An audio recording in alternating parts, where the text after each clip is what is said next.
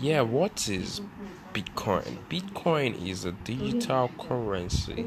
It's actually the first cryptocurrency, and cryptocurrency is actually a digital currency that is backed up with high security.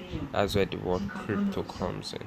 You get, and currency is just like okay, money and all anything that is generally acceptable as a medium of exchange could be known as money, could be called money, and it could be called currency. You get my point. So cryptocurrency is a money that is highly backed up by security. You get, the only difference from real money is the fact that it is digital, it is digital, it is digital, it is digital, always digital, digital.